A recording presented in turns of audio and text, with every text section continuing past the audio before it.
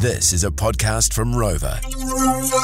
All right, welcome into Rural Exchange on your Sunday morning. Thanks, of course, to the team at Carter's Tyres, servicing New Zealand for over 35 years. Dom George in the hot seat today, this morning. Hamish Mackay, I imagine he's still down, living the good life in Central Otago, around Millbrook there. The golf course and all the things that come with it. But, of course, I do have Rebecca Greaves in the Palmerston North studio with me. Rebecca, good morning. How are you? Yeah, well, the important thing is that I'm here, right, Dom? Exactly. I'm good, thanks. How about yourself? Yeah, not too bad. Everything is going fine. Counting down, of course, to the end of the year. Look, I want to kick straight into things this morning. Rangatiki farmer, mum and Aotearoa Rural Maternity Support Line founder Laura Morrison is a one-woman band on the end of the phone and available to listen most nights of the week, particularly for those struggling with pregnancy uncertainty or pregnancy loss. Interesting stuff. She joins us now. Laura, great to have you on the show. How are you? Kia ora, Dom. It's lovely to be here. I'm good, thank you. I'm talking to you from the Aotearoa Art Fair, so I'm pleased that I have reception to be able to chat with you guys today. Yeah, we had a bit of a false start last week, didn't we, Laura? But you're here now. So I know that you are a fan of old-fashioned listening, and you are solely behind this Aotearoa Rural Maternity Support Line at the moment. What led you to start this service, and why? And this is probably quite a big question, but what led you to start it, and why did you believe that it was needed?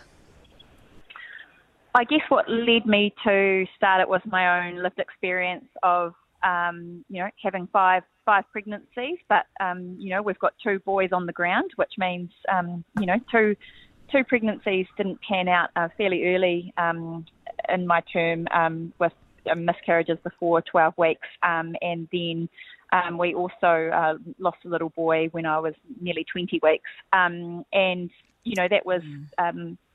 that was 4 years ago now. So I've come out the other side of, processing that and going through the deepest of grief in relation to that. And I guess feeling the strength that I feel now, I guess mostly in part with thanks to that little boy who, obviously, hasn't been able to live a full life, but he's still been able to give a heck of a lot to me. And I just want to pay that forward and help other women that might be going through similar adversity, because in this day and age we're able to be so much more connected with people, but I actually think the reverse has happened and we're so much more isolated in the sense. There's a real pressure on us to put our best foot forward because of social media or the kind of classic issues with rural living is still in existence. The stiff upper lip, the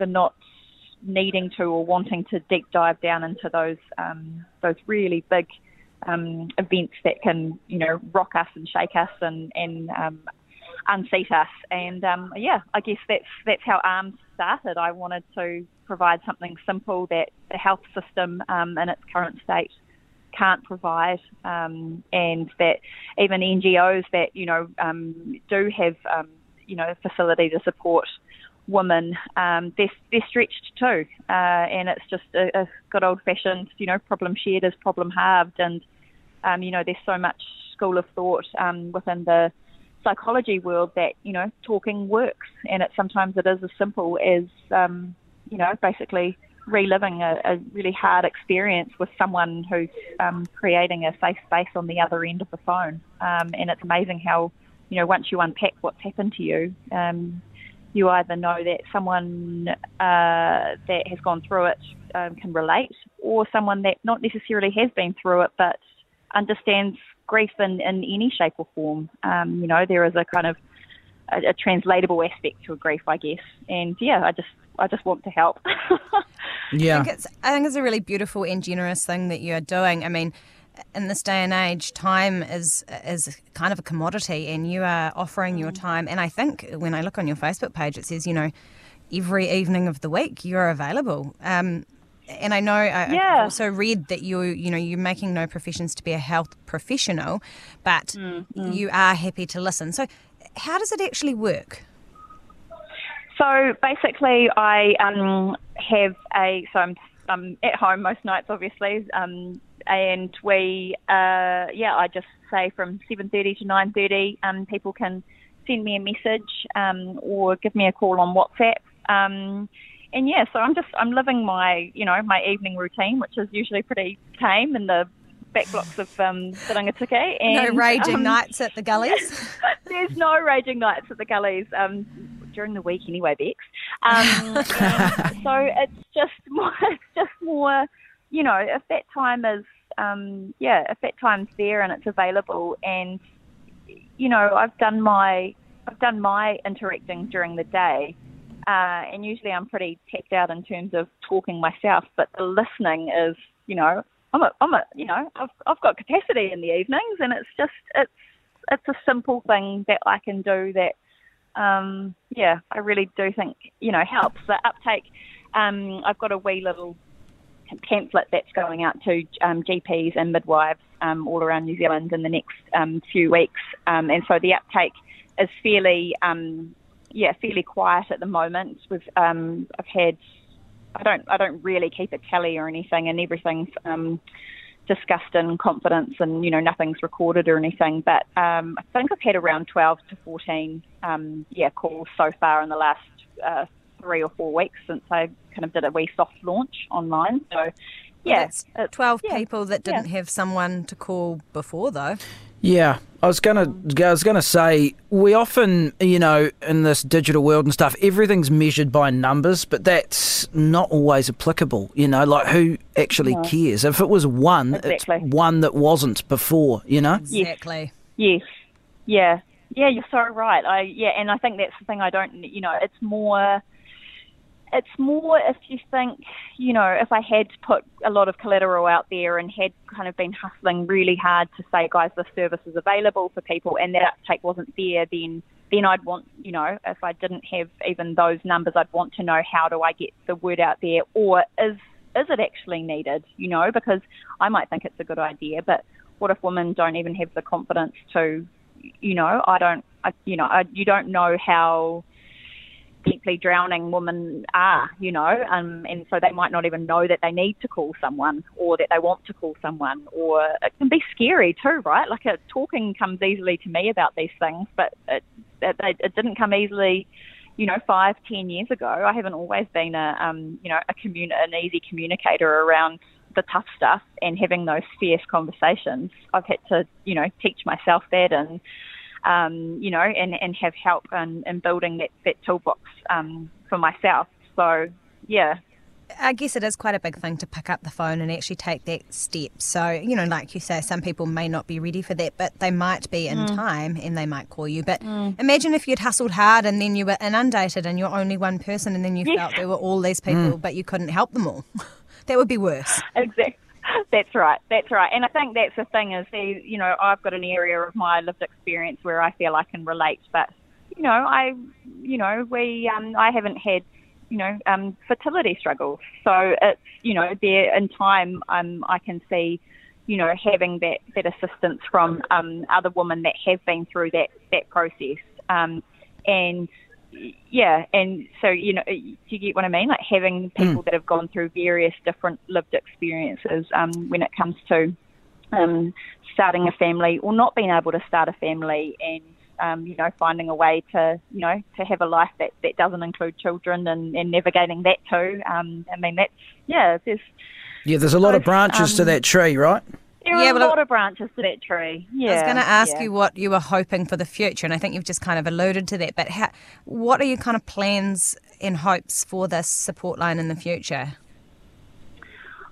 I think in the future the kind of practicalities of it, I'd love to have a kind of a sponsorship from from Spark or Vodafone to sponsor a helpline, and I think it's actually I feel quite I'm not backwards in coming forwards around talking to organisations about putting themselves out there and showing that, I guess, like giving themselves a wee little social license by helping out with something like this, because this doesn't, this is for women in the rural communities, but everything starts at home, right? So if a woman who's gone through pregnancy loss or struggling to conceive is feeling more settled or happier because they are making progress through their grief or sadness,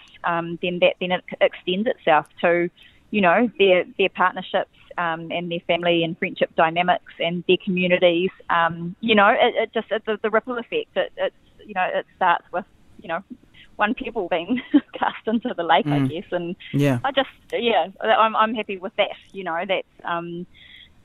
That just seems like that's the right approach for something like this. Definitely, I think you've got it down when it comes to that. Just from my point of view, I think that's definitely the approach. The interesting thing as well, because you and I used to talk on an old show on an old station way back in the day, Laura. So it's great to catch up with you again. But since then, I mean, you guys have done so many different things. Like you now have got accommodation, arts residency.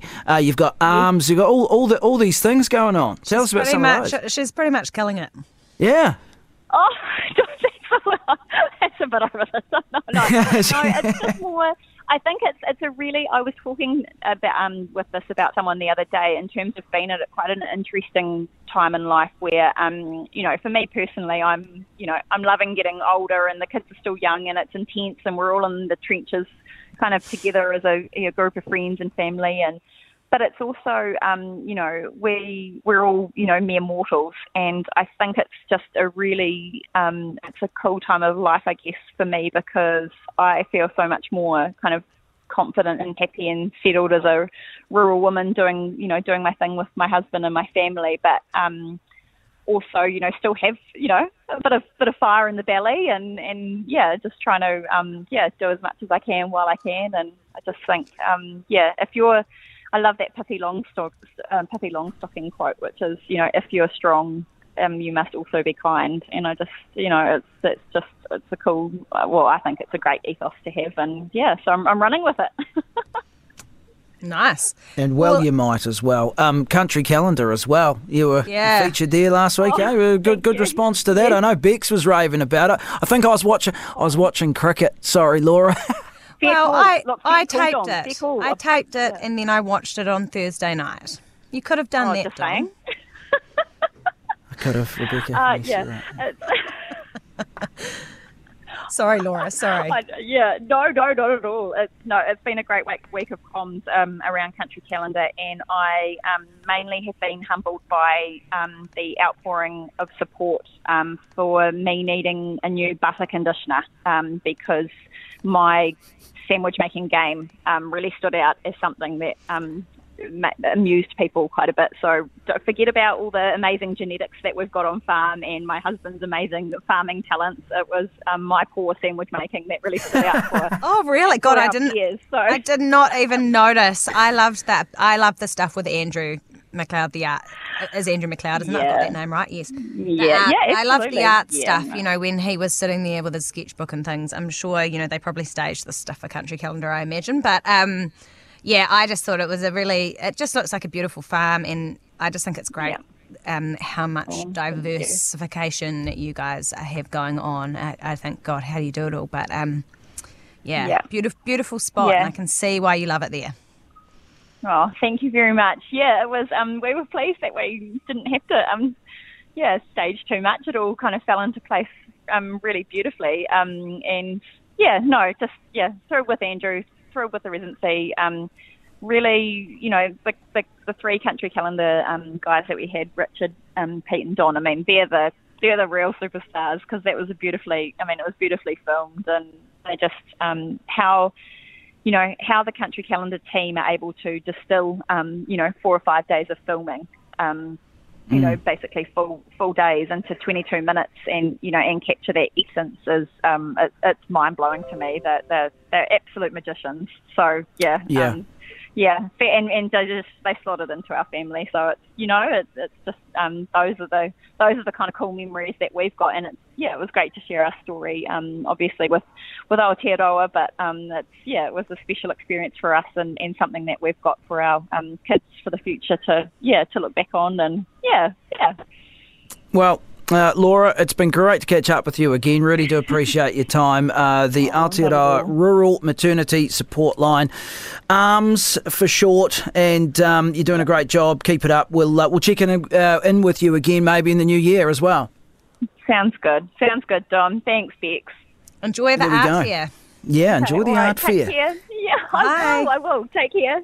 Laura Morrison out of Rangatiki. Brilliant story. And if you haven't checked out that Country Calendar episode, like I haven't, Bex, but I will be now, I'll go and do it. Because I've guilted you into it. Yeah, well, not really. I mean, I generally catch up with them. But what she said about the, the way that they go about sort of filming it and what they're able to distill from 4 or 5 days into 22 minutes, but not get in the way. No one feels like, oh God, the Country Calendar guys ahead, you know what I mean? It's always a positive experience, which is testament to the way that they go about their business, their work, which is really cool. We need to move on. That was Laura Morrison. You are with Rural Exchange on your Sunday morning. Dom, George and Rebecca Greaves with you. Bit of financial advice, Christmas advice, farmflation, you name it, it's all happening. That's up next with Martin Hawes here on Rex.